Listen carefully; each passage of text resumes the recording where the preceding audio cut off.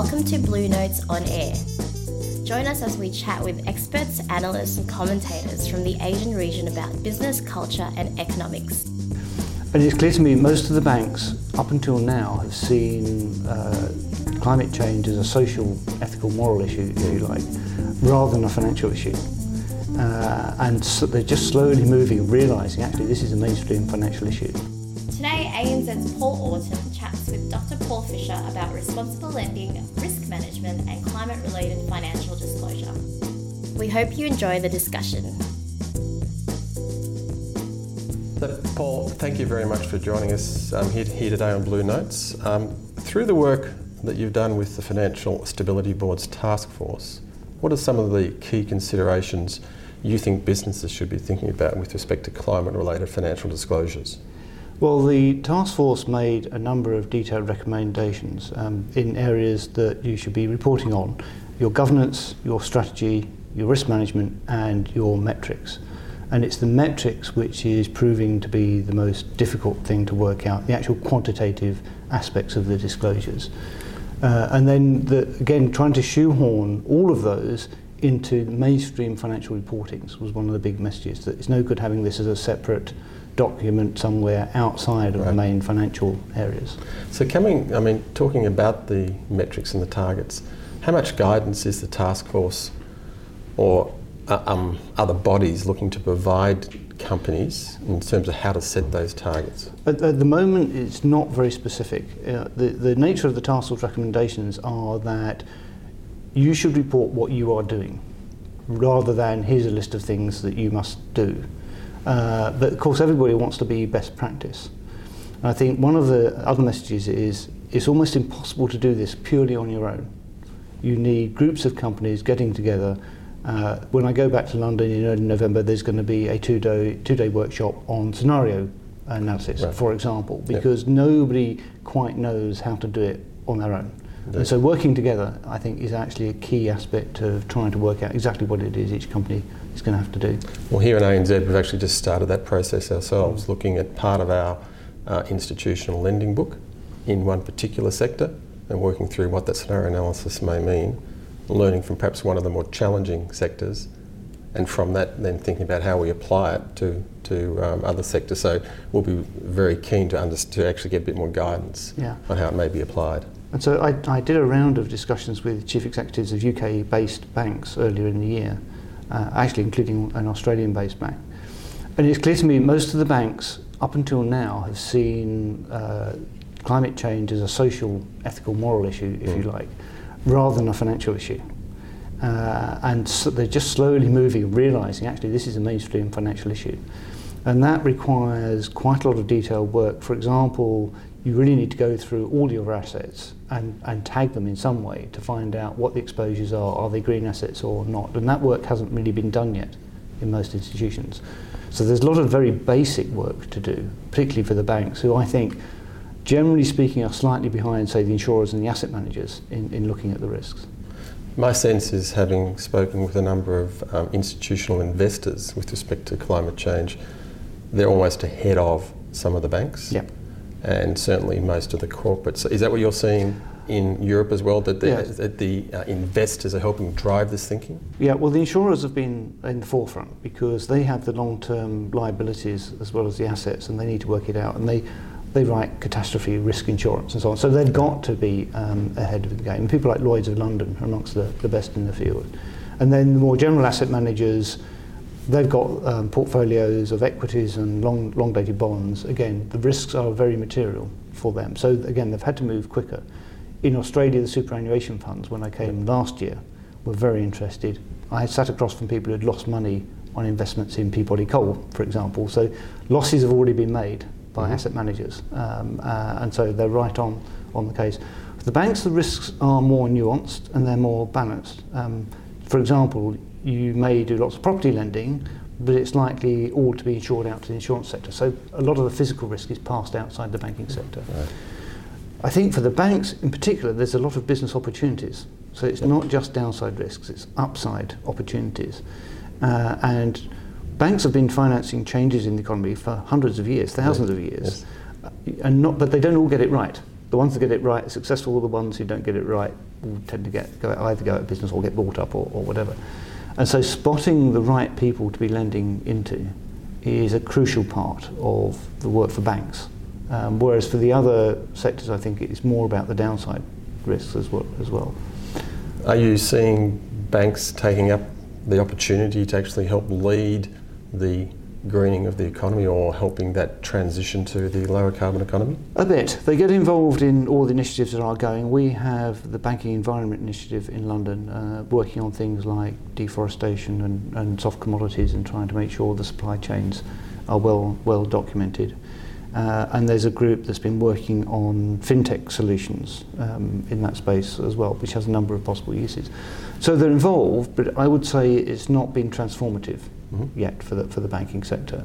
And we need to make sure that banks have got this under a business head, not under their CSR head. Indeed, yes. In order to really make progress. So they do lots of good work. It's good stuff. You shouldn't decry it. But it needs to be moved wholesale into the mainstream business to maximise those opportunities for business. There would be some that would say that it's hard for institutions to take that leadership until governments get their policy settings right. What would your response be to that? I think it would certainly help if there was more vision and leadership from politicians. And they tend to get dragged back by the existing vested interests. And the nature of the transformation is that there are some existing industries, some existing businesses which will fade out over time. There's a question of how quickly that happens and whether or not you can make them more sustainable. But we're looking at horizon which is longer than the usual politicians' horizon, say 25, 30, 50 years even is the policies we need to look at. And that's how long institutions like ANZ will be around and have got to look at in terms of maximising their returns and their reputation. But actually I think the key to making progress in this area now is not necessarily with the politicians. It would help, but I think the firms can do an awful lot on their own. A lot of the best progress has been made by asset managers simply saying, you know what, we've spotted the risk, we're going to move out of those areas where the risks are. That will shift market prices, it will shift the cost of capital, and that will go a long way towards producing the right sort of effects. And around the world you see more action being taken by cities, by states, by companies, than perhaps by governments. Right. Governments are very fond of talking a good shop, in most cases, not in every case.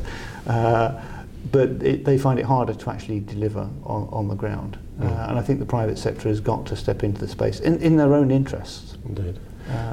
Pleasingly, ANZ was one of the first banks to sign up to the Taskforce recommendations, and we're obviously investing time and effort into working through how we implement the recommendations. What would your expectation is in terms of the leading corporates and institutions? How long will it take before those recommendations are well embedded and it's sort of part of institutions' practice? I think it's going to take, I'd be surprised if anybody could really get there within, say, a year from today, but end of next year with the earliest. People have got a lot of strategy to work out, a lot of basic research work to do on their portfolios and their businesses before they could really get there. A lot of firms, I think, even those that are actually involved in the task force itself, signed up for it without really having detailed plans within the firms as to how they were going to implement it. And it's now like, we signed up for that. Oh yes, now we've got to work out what we're going to do. But that's good. That means we will actually make a lot of progress. I mean, first of all, you have to learn how to measure everything. Because most of the firms don't know what their risks and their exposures are. We don't have the classification systems, we don't have the labels, and part of the work I'm doing in Europe is going to produce or set up organisations to produce the taxonomies, the labels that you need to help with that. So some of that basics needs to be done. Because one of the, part of the task force report was to highlight the importance of getting climate-related disclosure as part of mainstream filings. That I assume that in time will then mean certain standards, so we have some consistency reporting, and again that will take quite some time to get in place. The origin of the task force was Mark Carney in particular saying, look, we've got 400 different disclosure initiatives around the world, but they're all different, and it would help to get some principles, some standards. And I'm not sure we're that close to getting some consistency yet. And I suspect there will have to be more follow-up work before we get there. I don't think the Taskforce recommendations on their own will generate that consistency.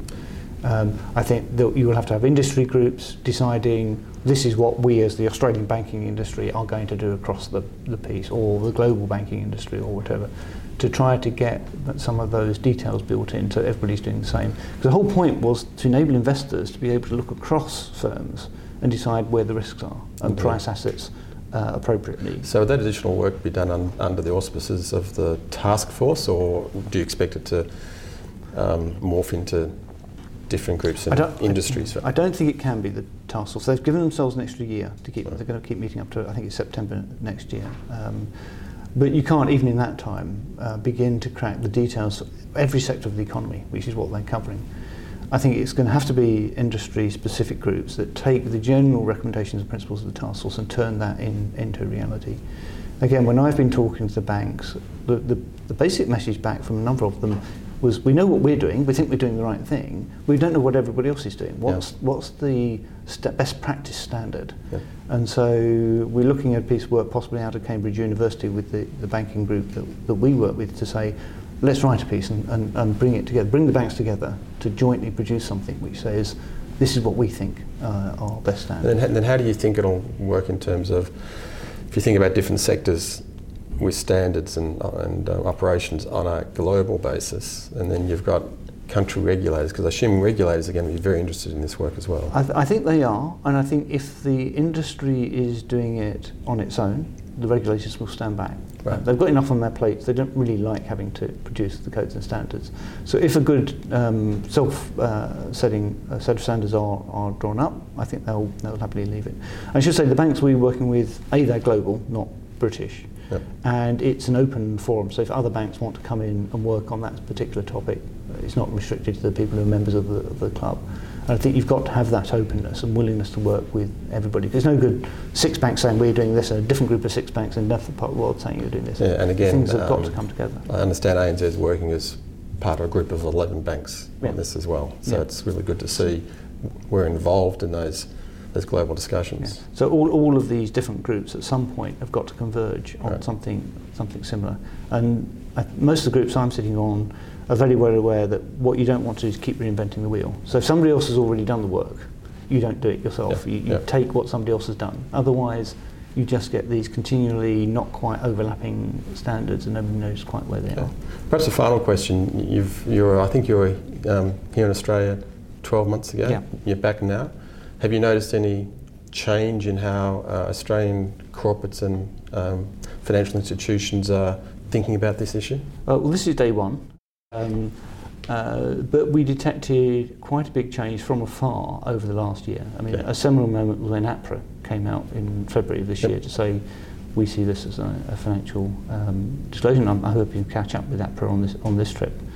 And I think it was meetings. It wasn't me particularly, but meetings we were having last year which helped trigger that APRA response. So I think there has been movement, but the movement is very much within the regulators and the firms themselves.